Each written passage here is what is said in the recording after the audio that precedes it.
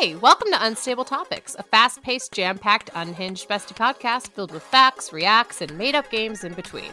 We're your hosts, Sarah and Maggie.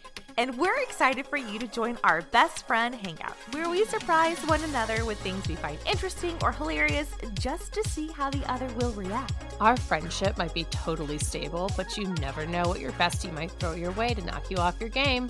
So come shake things up, learn something new, and laugh along with us. This is Unstable Topics.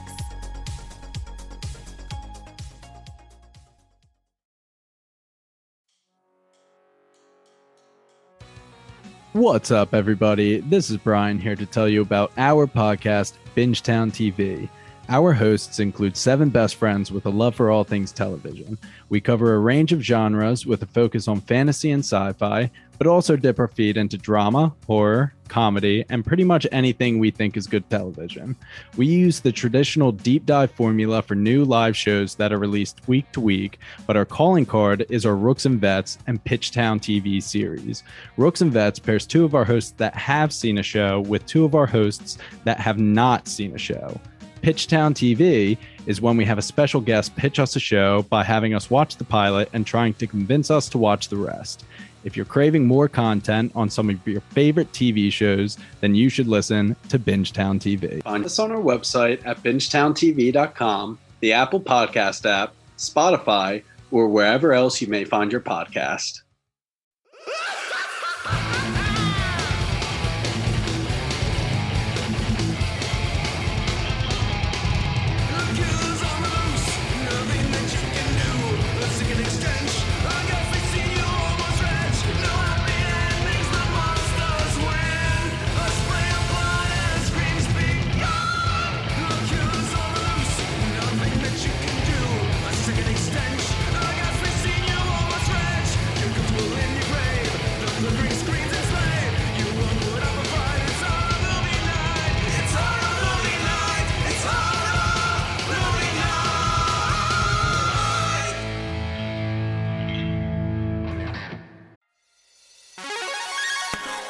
Hey, welcome to Unstable Topics, a fast-paced, jam-packed, unhinged bestie podcast filled with facts, reacts, and made-up games in between. We're your hosts, Sarah and Maggie. And we're excited for you to join our best friend hangout, where we surprise one another with things we find interesting or hilarious just to see how the other will react. Our friendship might be totally stable, but you never know what your bestie might throw your way to knock you off your game. So come shake things up, learn something new, and laugh along with us. This is Unstable Topics.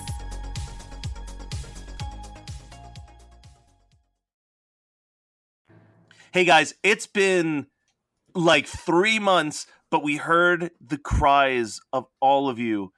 Do more soundtracking, do more soundtracking. We heard it. We heard you. When you said it's been, I thought you were going to go, 1 week since you looked at me. Me too, man. Me too. I was ready. But I wasn't going to be the one to pull the trigger on it. Naked trigger. I mean, It is in the movie, but it's not on the soundtrack, so we'll get to that later. But We are talking about the soundtrack to not the greatest teen flick of the 90s. We've already established, can't hardly wait. But a strong contender for number 2, 10 Things I Hate About You. A movie soundtrack that I later found out is basically just made up of songs that weren't hits off people's albums. Honestly, I enjoyed this soundtrack. No, I like the soundtrack too, but if you actually look at the wiki page, with the exception of 3 songs, everything on this soundtrack was just pulled from their albums. Where they're just like, just pull this song off this album. Like, no one really wrote music for 10 Things I Hate About You. I thought you said weren't hits. Oh, well, I mean, they weren't hits. Yeah, no, you heard him right. Yeah, all right. So, let's kick it off with, I would say, arguably, one of the standout tracks. One of the 2 songs by Letters to Cleo, I Want You to Want Me, their cover of Cheap Trick. Great so cover. Good. Great opener to the album. Like, just gets you ready to go. But the funny part is that the end of the movie is them playing it on a rooftop, isn't it? Yeah, I mean, they play 2 songs in the movie, and I can't remember. Yeah, you're right. The other it one ends with I Want You to Want Me. Yeah, I think they... The other one's at the prom, right? Yeah, is it Cruel to Be Kind? Yes. Okay, yes. It's so weird. The only reason I remember that it's that is because I remember them dancing on stage. That's exactly what I was singing in my head too. Oh my god. But yeah, so I Want You to Want Me. I would say it's better than the original by Cheap Trick, in my opinion. But Cheap Trick never really did that much for me. Like, they're fun. They're not great. They're not. I think that what the fuck? All Right? What's the song? Mom Is All Right. Surrender. Surrender. Which is a much better song in general. That's probably Cheap Trick's best song. I wouldn't disagree with that. Also covered by a ska band. Covered by Less Than Jake. It's a really good cover.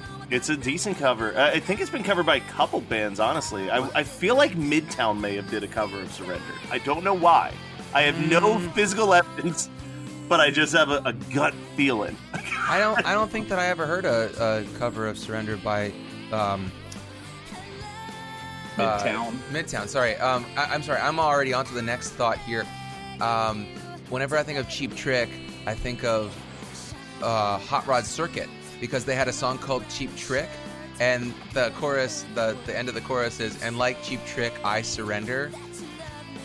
Man, I loved Hot Rod Circuit, but they are sadly not on this soundtrack. No, they are not. But what is on the soundtrack, track 2, Semisonic, who is a one-hit wonder that I always thought was better than the credit Closing that they Time. get. Yeah, for sure. But I think that this song's better than Closing Time. Oh, Fascinating New Thing, or FNT, is a great fucking song. Yeah. And I didn't know it was... Closing Time is just a pinnacle moment. Shut your gob. Listen, I don't even think, and I've said this before, I don't even think Closing Time is the best single that came off that album by Semisonic, because the follow-up single, Singing in My Sleep, I think is on all fronts a better song, but it's not as catchy as Closing Time. Closing Time is what our generation finally got a new song to close DJs. Because before Closing Time, if you go to any like adult party where like your parents are at a party and they have a DJ, they're always going to be like, all right, this is the last song, and they play Last Dance, and it was like that since Last Dance came out. But Wait, Last Dance like the Pearl Jam? Like, no, like Last Dance, the Last Dance for love. I don't. Maybe that's a Delco thing. I've never even heard of that song. Donna Summer? It was a huge disco hit from Donna Summer. Yeah, really. Damn it, Scott. Son of a bitch! Why do you ruin everything? Well, also, like every adult party with a DJ that As he me keeps and Matt saying went adult to party. was our family. So, Side note, so I pulled up a website, Secondhand Songs, which is a collection of who covered a song. Oh, so nice. Midtown did not cover it, but bands that we listened to that did cover it... Surrender or... Surrender. Yeah. Surrender. Warrant apparently covered it. I heard that one. American Hi-Fi. what other Zebrahead, bands did you listen to? Simple Plan, Velvet Revolver, Ew. and MXPX included it in their cover of 500 Miles. And then Anti-Flag covered it recently. Yeah. But yeah, no Midtown. Do you know when MXPX did that cover of 500 Miles? Because I don't... It's from the On the Cover Part 2 album that they did. Oh, yeah. I think I listened to that once because I was really disappointed by it. Yeah, it doesn't... I mean, it's one of those ones where, like, the more you listen to it, you're just like, okay, I've come to accept this. But it's definitely, like, when you're like, oh my god, they're doing another On the Cover, it's like, oh. But yeah, well, Semisonic... to be completely fair, though, before we pass on from MXPX and On the Cover, I think that On the Cover is an overrated cover EP anyway. Oh, absolutely. But it was smart in being short. Like, you know what I mean? Like, and it was an kind EP, of, which is what it should have been. Yeah, what year was that even that came out? That was pretty much before bands were doing full EPs of cover songs, I think. That was right in between Teenage Politics and Life in General. So they were still like... That would have been, what, 97 or something? Something like that. I actually just listened to...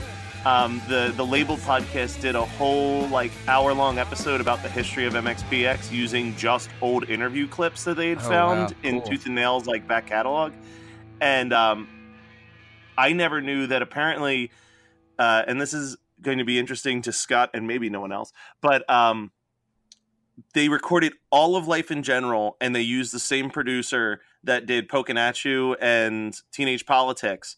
But while they recorded that, they also did the Cooties album with a different producer, and then basically like went to tooth and nail and was like, we don't like how Life in General sounds. We like how this guy produces us. We want to record it all over again from scratch with this guy. Are you serious? And Brandon Ubel was like, guys, that's going to cost a lot of money. And he goes, Brandon Ubel in the interview goes, and to Mike Herrera's credit, as a 18-year-old kid, he goes, listen, you just signed us for a 3-record deal, and we're probably one of the biggest selling bands on your label, so maybe you should try to make us happy. So we signed another one of those contracts.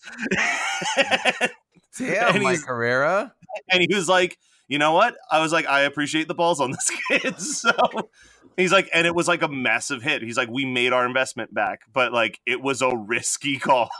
But... yeah, because fucking Life in General is one of the best sounding pop punk records of that era. Yeah, arguably the best.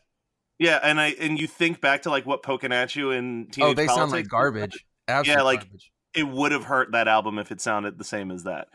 Anyway, so last thing I want to say about Fascinating New Thing is it's during the scene where they're fighting with paintballs, which is not how I've ever seen paintball played. Ever.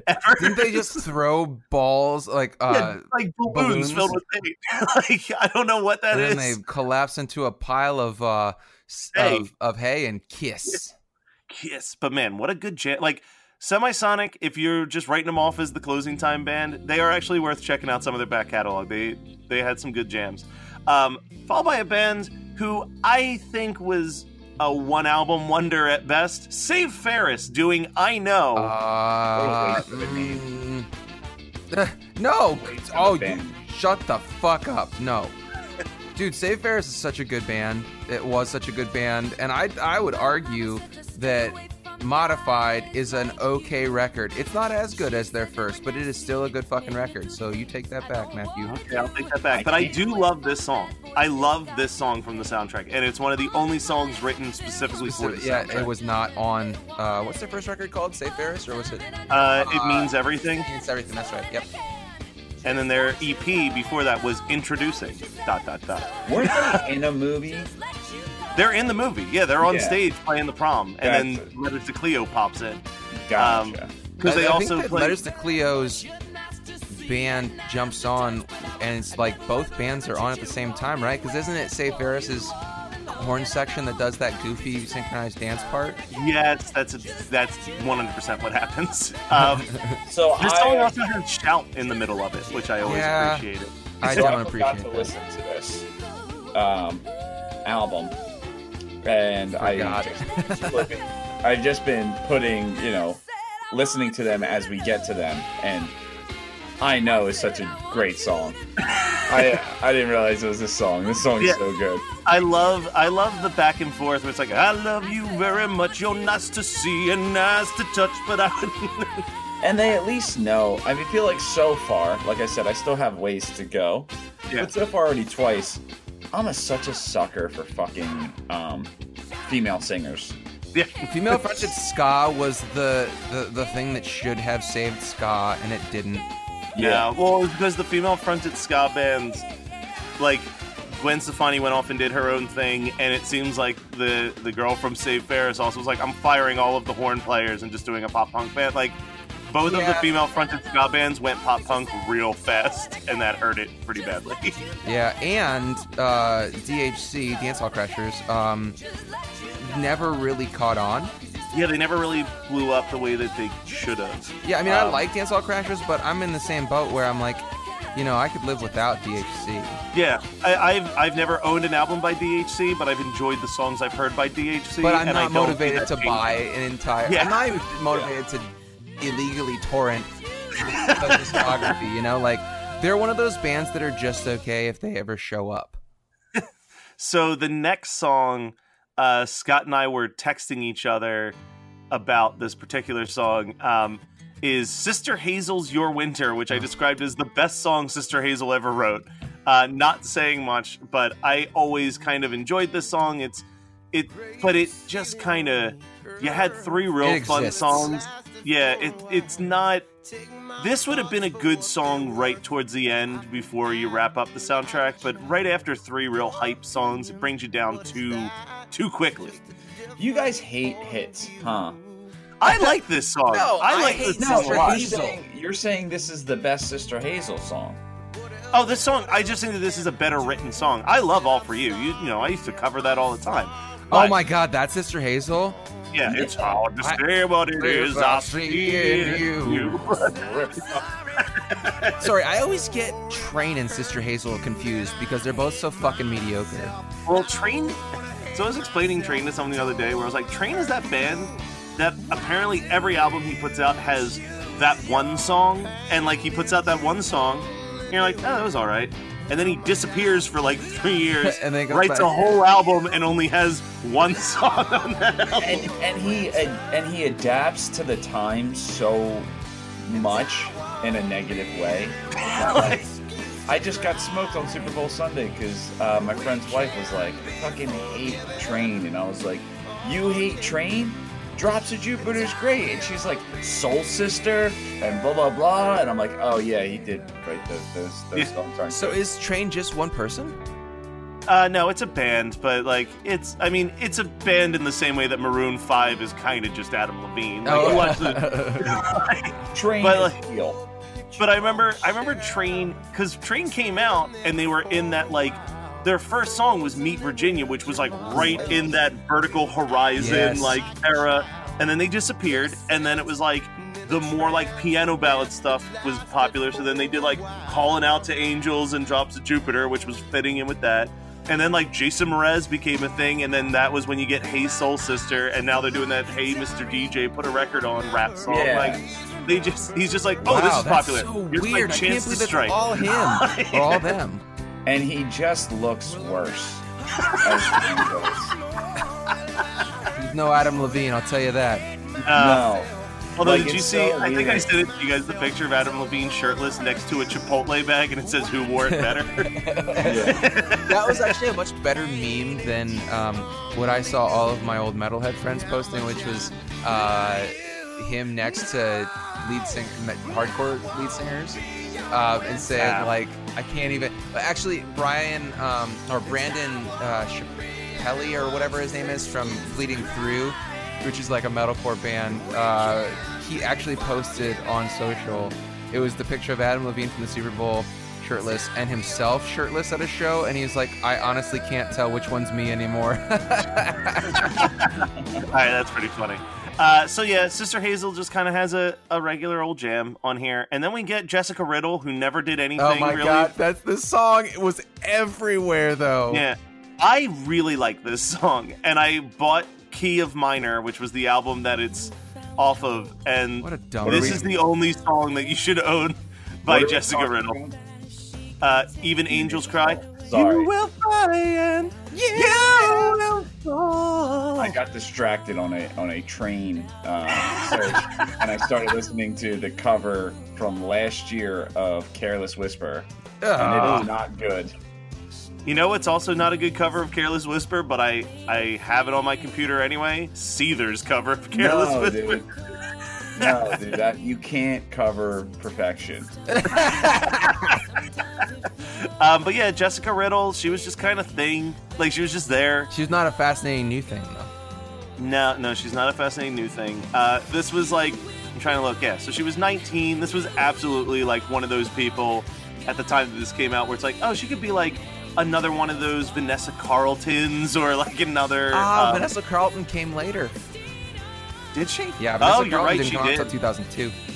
Yep, good call. Well, I've got egg on my face. That's not egg.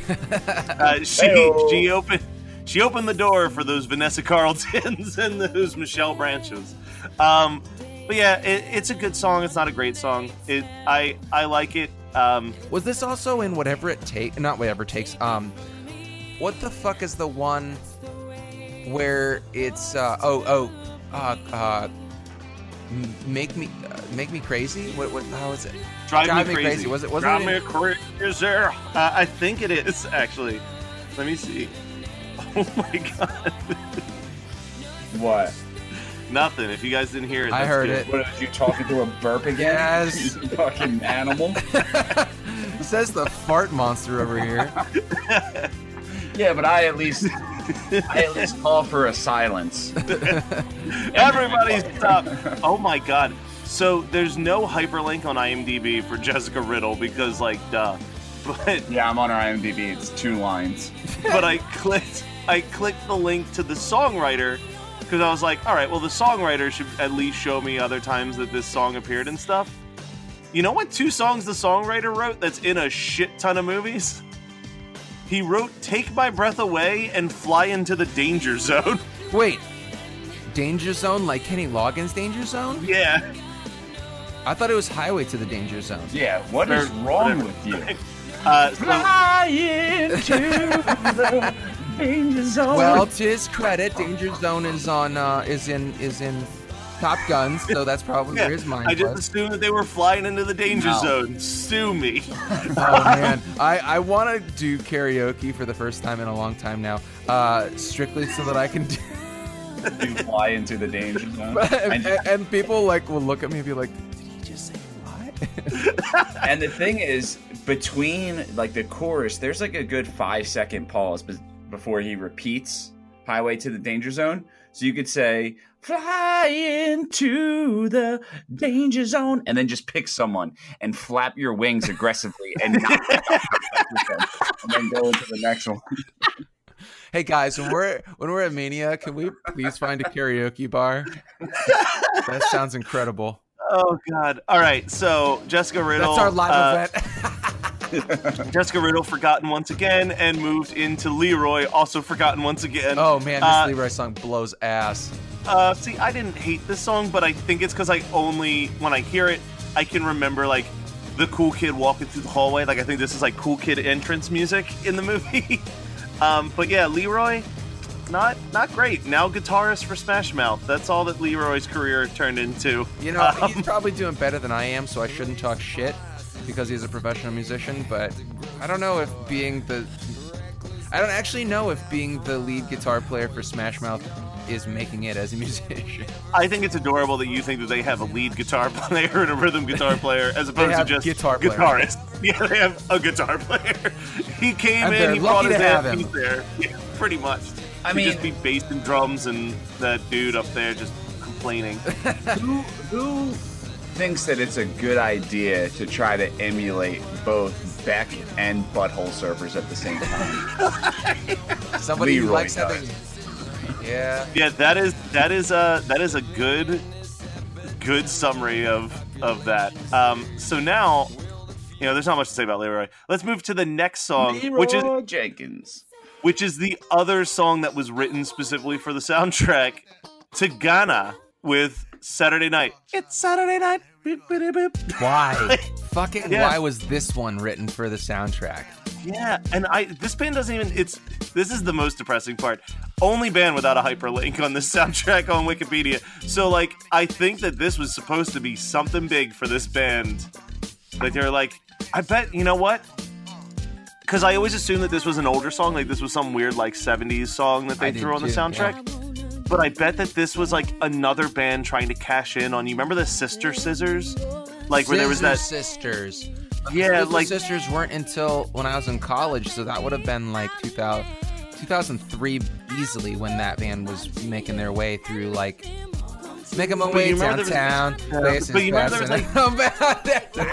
But you remember there was like that weird like period where it was like, you know what would be cool is if we brought disco back. And like this band was like, oh, we could be like the Bee Gees. This poor fucking band Save the Last Dance, The Parent Trap, and then Google doesn't even want to recognize them for 10 Things I Hate About You. They recognize them as 10 Things I Hate About You, the German dub. So if you Google Tagana, the first movie is Saturday Night. 10 Dinge Deal Ish an dir Hasse. How is it that your stupid fucking tongue can't say normal words, but it can just blast through another language? I don't think if we have any German listeners, I'm sure they're like, that's not, he didn't say that right. They're just sitting there like, oh yeah, that makes sense. Oh yeah. Dir Hasse? 99 just Luftballons. It's the only thing I can say in German. This is so fucking offensive to Germans. Yeah. Yeah, well, they did a lot of offensive stuff in the 40s, so we're probably going to cut that. Probably. I don't know, man. We're a family-friendly show, right? I know. So I, when I was on drugs, sold my family's weed. And I've been sober 6 years, and they haven't let me live that down. I don't think Germany should be off the hook that easily. I'm sorry. Except for the fact that Germany is the leader of the free world now, so I don't think that we really have... And we have a reality star in the White House, so... That's true. We shouldn't poke that bear when they start listening to podcasts, and they're like, they said what? Yeah, that's what I'm saying. Like, they're going to come after us. Yeah, just our movie night. Everyone else is safe. We need to send bombs to Aston, Pennsylvania, Fort Lauderdale, and Akron right away. Yeah, Matt's the only one who might survive because the other two don't leave their house. We are such an easy target. He'll be at the movie theater for 3.5 hours. Fallout will be gone by the time I'm done with this movie marathon. It's fine. I'm walking out of that theater like it's 28 days later. Just an empty streets, desolate. I'm just like, what happened? Oh my god, imagine having to repopulate and the only people left on the earth are people that saw Lego Movie 2 as a matinee. Okay, so enough about me. So the next track, George Clinton, Atomic Dog. Clinton Parliament. What a Funkadelic. Great fucking song. Yeah. What? So Scott pointed this out, but man, 90s teen flicks were trying to make George Clinton famous again so hard. I mean, dude, the new guy came out when? Well, I was thinking PCU. 2002. Yeah, PCU. PCU was 96. Oh, okay, so that's after. Maybe I'm wrong. Maybe it's 93. So PCU, and then 10 Things I Hate About You, and then the new guy in 2002 for one last-ditch effort. And don't forget that he's also in Good Burger. Oh, yeah. As a mental patient. Yeah. That's Because so he weird. just couldn't. He was so funkin' weird. That was his problem. So funkin' weird. Nice. Get off the show. We'll figure out how to edit it. We have fucking 6+ years of Matt talking and laughing and doing impressions that we could put him into a computer and probably spit out all the words we ever need. It'll be like the South Park when Chef joins the Scientology. And it's just all audio clips from the previous years. Children? Yeah, that was. I remember that. I don't know if Scott has seen that episode, but classic. Good times. His character's name in Good Burger is Dancin' Crazy. Could have done a better name. Could have. He also played Dr. Funkenstein in the movie Love Hurts. And he just played the character of George Clinton in Halloween from 2011. Love Hurts. No, okay. That's Love Stinks. I thought you were talking about the French Stewart movie. Let's keep it out of my mind as long as possible. Every 2 months or 3 months, you're like, hey, remember French Stewart's stupid sphincter face? Scott, we gotta make sure that Brian. Oh man, no, I'm not even gonna throw the idea out there. Say it. So the next song on the Shoot your soundtrack, shot. the next song on the soundtrack is "Days" by Brick, which I don't even remember this song's existence. We're about to hit the lull in this soundtrack, Which is that most track, of the fucking movie. yeah, Most the of the tracks. fucking soundtrack. Yeah, tracks 9 through 11 could just not be here, and it could just be an 11-track soundtrack, and I would love it exactly Wait, the is same. this a 14-track soundtrack? I didn't even pay It is a 14-track soundtrack. It moves, but sometimes it doesn't, and when it doesn't, it's Days by Brick. So, I mean, unless anyone has opinions, we can just move to the next forgettable track. Jome Arntraden? I don't know. The Weakness in Me, which is another weak-ass song. Armstrong? No, it's not Armstrong. Even I can pronounce this better than Armstrong. I'm looking at my iTunes and it's saying Joan Armstrong. I may have typed it wrong when I typed it into iTunes. It is ARMATRADING. Okay, no, this is Arbitrated. Strong. Joan Armstrong, dude. Yeah. Well, again, that's me typing it into my iTunes. But the funny thing is that Google's backing that. You're typing it into your iTunes, but the thing is that you sent us this soundtrack, and it's from my iTunes. I copied it off of my iTunes and sent it to you. Yeah, Joan Armstrong is what it comes up in my. So either you fucked yours up somehow, or I fixed did. Mine. I don't. No, I just Googled it. It's Joan Armatrading. Are you fucking serious? Yeah. Matt's fucked it up in his iTunes, and therefore my iTunes is fucked up? Yeah. Well, deleting this whole soundtrack. I just need an excuse. Or you could just delete the song, because, again, trash. Moving on. Sweden's sexiest band, the Cardigans, with War. Which would have been better if it was a cover of War. Huh. That's what I was What is it good for? Say it again. Brian, I know you and I think of the same thing when we hear that. Boy Meets World, man. Boy Meets World. Scott, I know you don't watch enough Boy Meets World to remember this, but there's absolutely an episode where Corey drags Topanga to karaoke, and she's like, I don't want to do this song. And he's like, trust me, it's the best duet song we could possibly do. And they get up on stage, and he's just going, "War!" like screaming war, and then she's just very monotone going, "Good God, y'all, what is it good for?" But unfortunately, this is an original. This is an original by the Cardigans, who I actually just recently watched a video about the history of the Cardigans.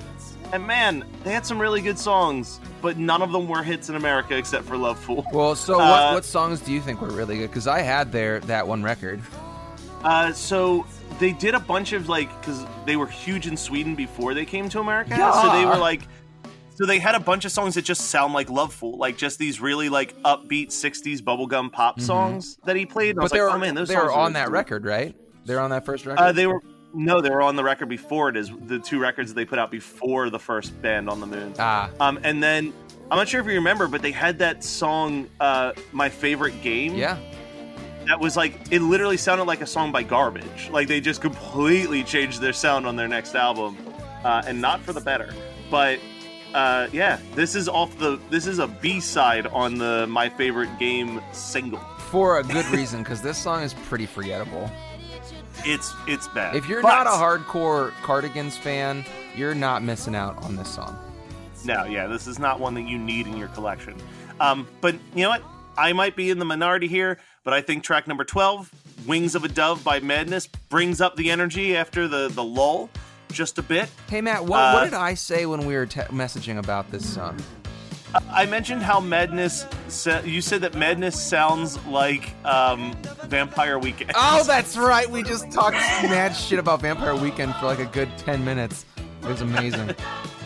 And I said, yeah, man, what can't they do? They launched ska in the 80s, and then they launched Vampire Weekend's genre. And you said, well, at least they started one good genre. God, I hate Vampire Weekend shtick so much. Brian, what are your thoughts? I'm indifferent. Yeah, I like the one song, the A-Punk song, and then I could care less about the rest of their career, but A-Punk gets me bopping, please. Don't take indifferent as I really enjoy them. It's just they don't anger me as most things in the world. I know it's a stupid thing to be upset about, but you know what? That's kind of my thing. Yeah, that's your shtick. And then finally, because we're not going to talk about the 3 minutes of musical score that wraps up the soundtrack, Letters to Cleo comes back with Cruel to Be Kind, which I think is the better of the two covers. Great. Wait, is Cruel to Be Kind a cover? Yeah, it's Nick Lowe. I don't know what that is. 80s singer, basically known for this and maybe one other song. But yeah, he was an 80s British pop star that was kind of under the tutelage of Elvis Costello. Doesn't sound like Elvis Costello's tutelage. Yeah, no. But yeah, Cruel to Be Kind was a pretty good jam. And I just realized that this is actually his only single. I was confusing him for shit, what's the dude's name? Who did Take Me Home Tonight? Take me home tonight. Fuck. I not remember his name. That's not Eddie Money, no. That is Yeah, Eddie it Money. is Eddie Money. Yep, It is Eddie Money. I was confusing I am a him. music genius. I was confusing. I was like, Nick Lowe. He did that song, "Baby Hold On to Me," and I'm like, wait, no, that's also Eddie Money. Baby, hold on to me. We'll be.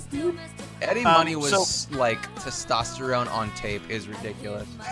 I mean, credit where credit's due. Take Me Home Tonight is a fucking jam. I always wanted to do a metal cover of that when I had my metal band, but I just could never really get the tone right. So I forgot that song existed for years. And then I discovered a dude out of Philly named Adam and His Package. Oh, yes. And he covers it in the middle of Punk Rock Academy, which is arguably his best song. And I was like, man, this song, I forgot how great Take Me Home Tonight is. And then that just became a regular rotation on my everything. So let's go through some of the songs that did make it to the soundtrack. And there's a lot. So yeah. There's a 1 week remix. It's not the version that you'll find on the hit Bare Naked Ladies album Stunt, but it's more of a dancey remix of 1 week that kicks off the movie while the girls are driving in their car, but it's cut off immediately by Joan Jett's Bad Reputation, also not on the soundtrack. I don't understand, though. Is this a money thing where they're like, it can be in the movie but can't be on the licensed soundtrack? It has to be there because, like right now. So I'll just use this as an example. Right now in WWE, Ronda Rousey is one of their wrestlers, and she shows up every week, and they still use Bad Reputation as her entrance music. But it was apparently like a very expensive deal to just get them to be able to play like that 15 seconds every Monday when she comes out. Because like it's world of difference if it's your UFC entrance song where you fight maybe twice a year versus like every single Monday that you come out. So yeah, I think Joan Jett knows that she's got a hit on her hands that she can charge an exorbitant amount of money. Well, she's got to live somehow. So I have a question also. Ronda Rousey is best known for, beyond talking shit about everyone on the internet, as an MMA fighter. So she's now doing fake fighting. Yes, it's safer. I mean, I suppose it is, but also someone else decides her winning streak now. She doesn't have to earn it.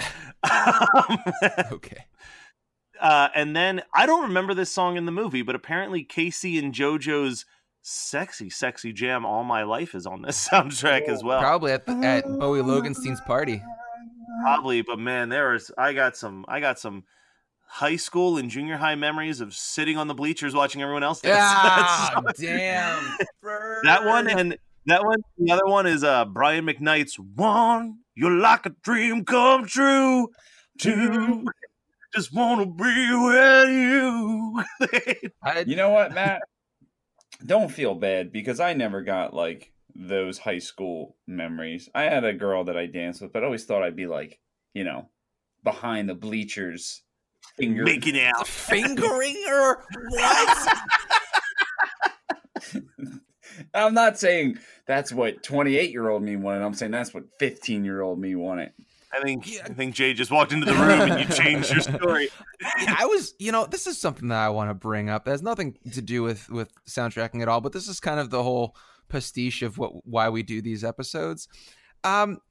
Like getting fingered by a high school boy must have been the most disappointing thing for a high school girl because painful. Also. Yeah, like you're just mashing your shit up in her shit and you have no idea what's going on. I mean, this is America. We have abstinence-only education. There's nothing about, like, here's the clitoris. Here, this is how you pleasure a girl. Yeah. Anyway. No, let's talk about it.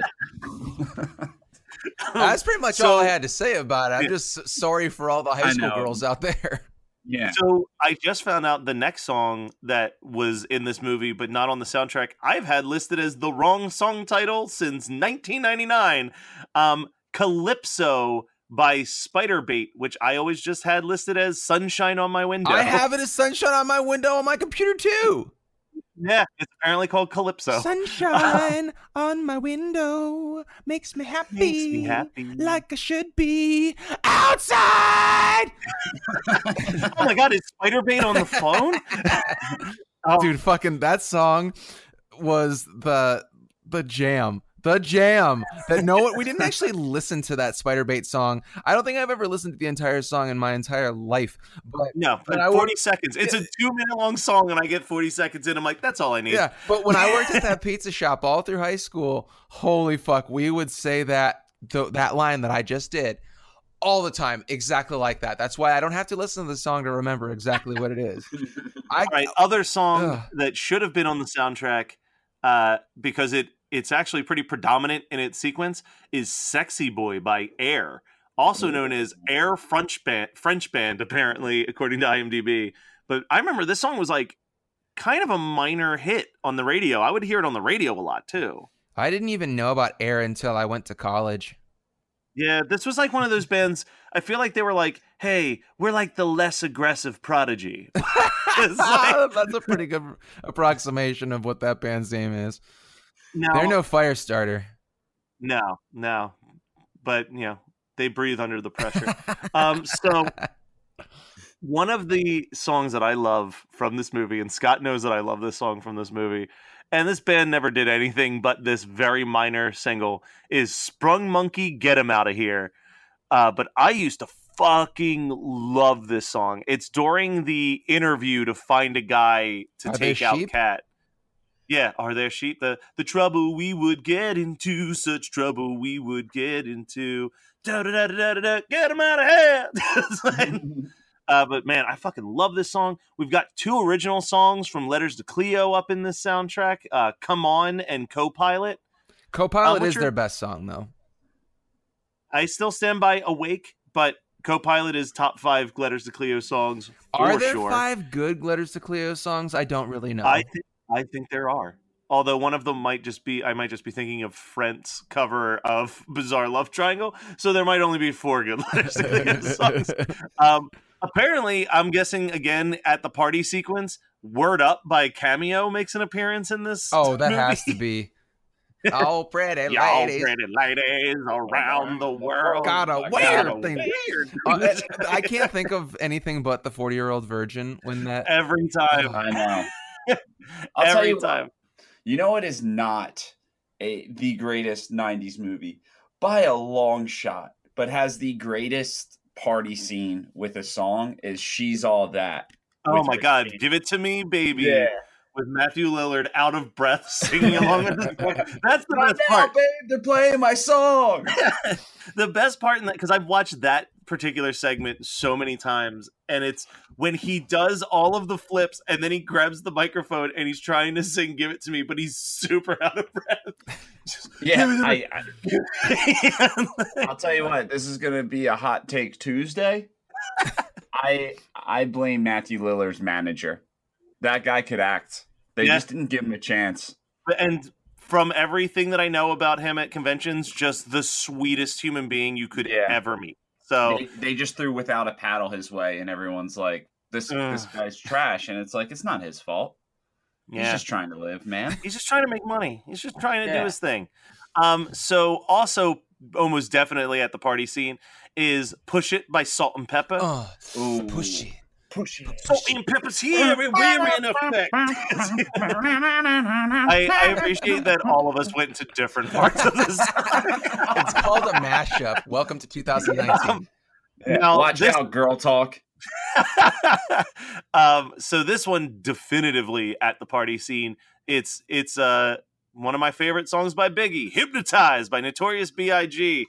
And I can't hear this song. Oh, it's one of my favorite Biggie songs. And I can't hear this song and not imagine Julia Stiles dancing on a table whenever I hear it now. But yeah. Brian, you know what my other memory of Hypnotize is? Is that there's that South Park episode where if you say Biggie Smalls in the mirror 3 times, he'll appear behind you and kill you. Yeah. And Cartman's trying to explain who Biggie Smalls is, and he uses lyrics from Hypnotize to do it, where he's like, You don't know Biggie Smalls? escargot, my cargo, 1670. Like, but yeah, no, I love Biggie. I mean, my favorite song is "Suicidal Thoughts" by him, but I love Notorious B.I.G. You know, R.I.P. Port of 40 on the ground for him. Immediately followed on this list by the Thompson Twins, "Hold Me Now," which is a very dramatic shift in tone. Is that when they're in the Volvo and about to kiss? It has to be. It has to be.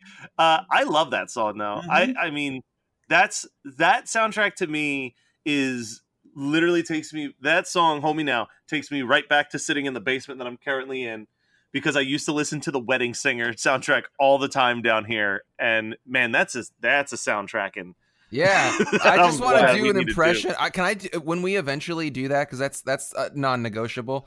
Can I do a live performance of "Somebody Kill Me, Please"? Absolutely. Oh, absolutely. You know what I would love? I would love if they did a Wedding Singer soundtrack, but it was just the one song on repeat from the Bar Mitzvah. I would listen to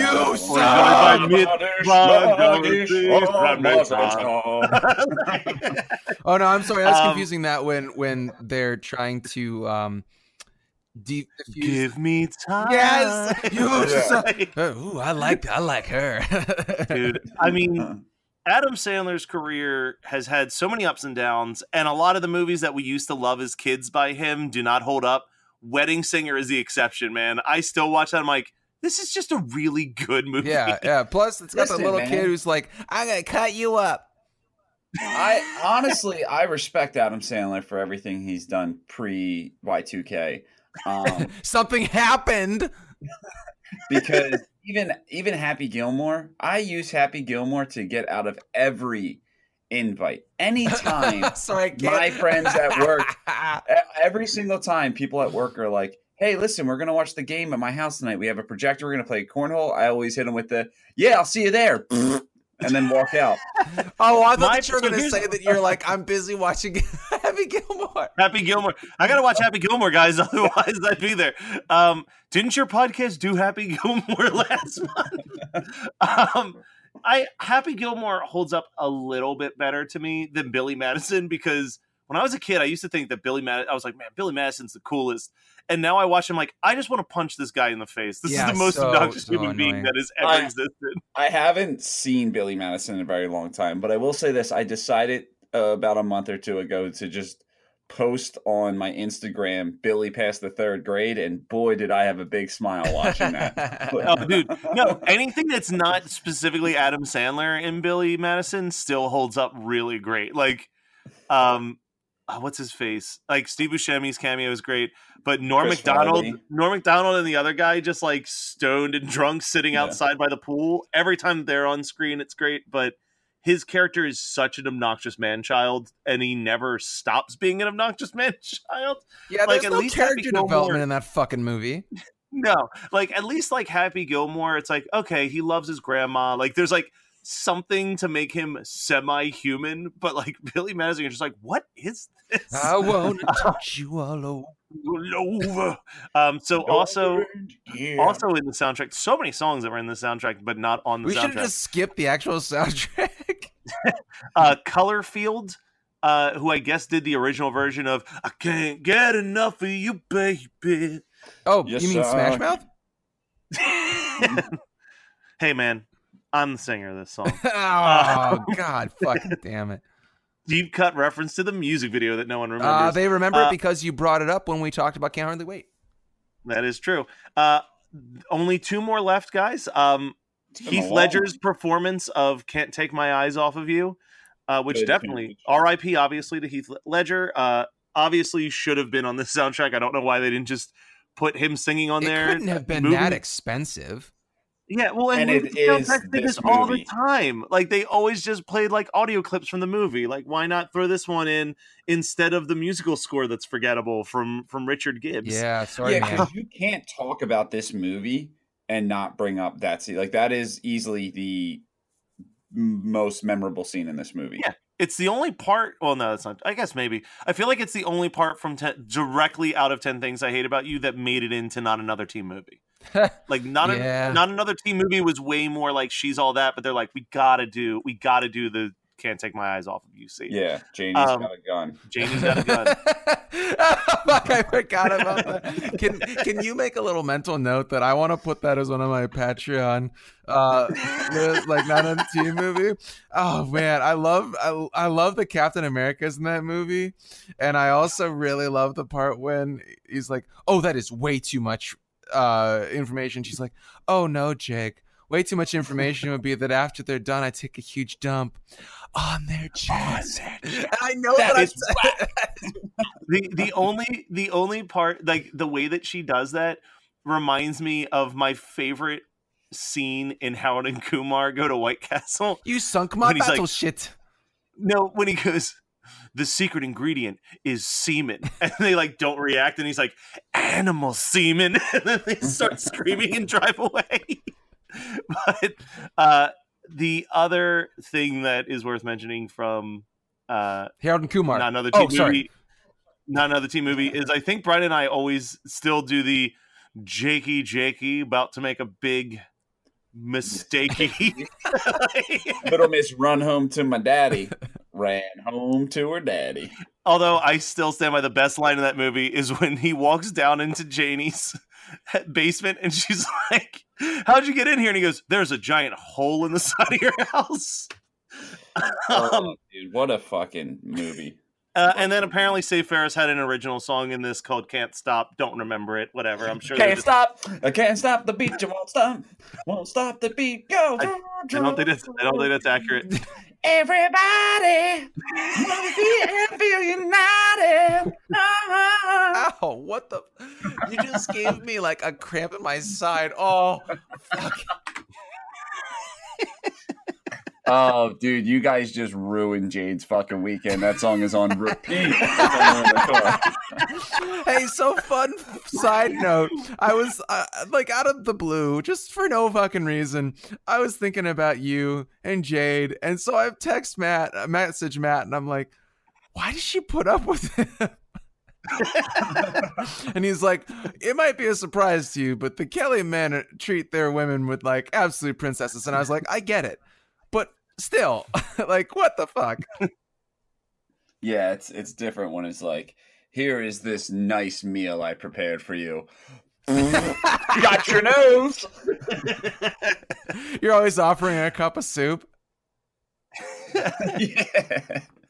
All right, well, that's the infamous return of soundtracking. You're welcome. Yeah, we did it. You asked, and here it is. They might not have asked, but I it was like, guys, I miss it. All right, sounds good. Whatever. Shh, they don't need to know. Anyway, so we'll be back on Friday with a regular episode. I never know how to wrap up these bonus episodes. We could have just wrapped it up with everybody, move your feet and feel united.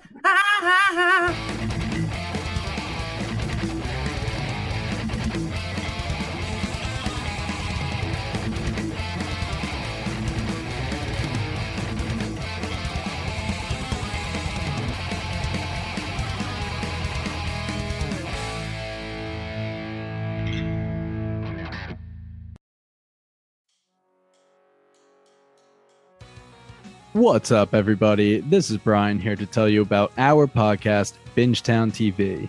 Our hosts include 7 best friends with a love for all things television. We cover a range of genres with a focus on fantasy and sci-fi, but also dip our feet into drama, horror, comedy, and pretty much anything we think is good television. We use the traditional deep dive formula for new live shows that are released week to week, but our calling card is our Rooks and Vets and Pitchtown TV series. Rooks and Vets pairs 2 of our hosts that have seen a show with 2 of our hosts that have not seen a show. Pitchtown TV is when we have a special guest pitch us a show by having us watch the pilot and trying to convince us to watch the rest. If you're craving more content on some of your favorite TV shows, then you should listen to Bingetown TV. Find us on our website at bingetowntv.com, the Apple Podcast app, Spotify, or wherever else you may find your podcast. You're listening to the Geekscape Network.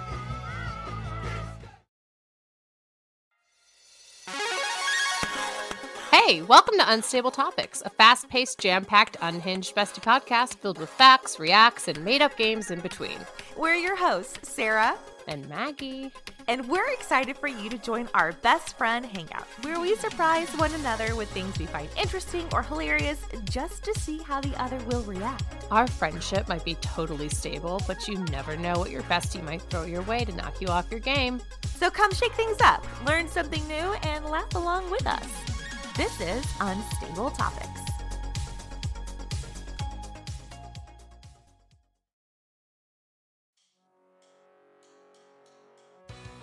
What's up, everybody? This is Brian here to tell you about our podcast, Bingetown TV. Our hosts include 7 best friends with a love for all things television. We cover a range of genres with a focus on fantasy and sci-fi, but also dip our feet into drama, horror, comedy, and pretty much anything we think is good television. We use the traditional deep dive formula for new live shows that are released week to week, but our calling card is our Rooks and Vets and Pitchtown TV series. Rooks and Vets pairs 2 of our hosts that have seen a show with 2 of our hosts that have not seen a show. Pitchtown TV is when we have a special guest pitch us a show by having us watch the pilot and trying to convince us to watch the rest. If you're craving more content on some of your favorite TV shows, then you should listen to Bingetown TV. Find us on our website at bingetowntv.com, the Apple Podcast app, Spotify, or wherever else you may find your podcast. You're listening to the Geekscape Network.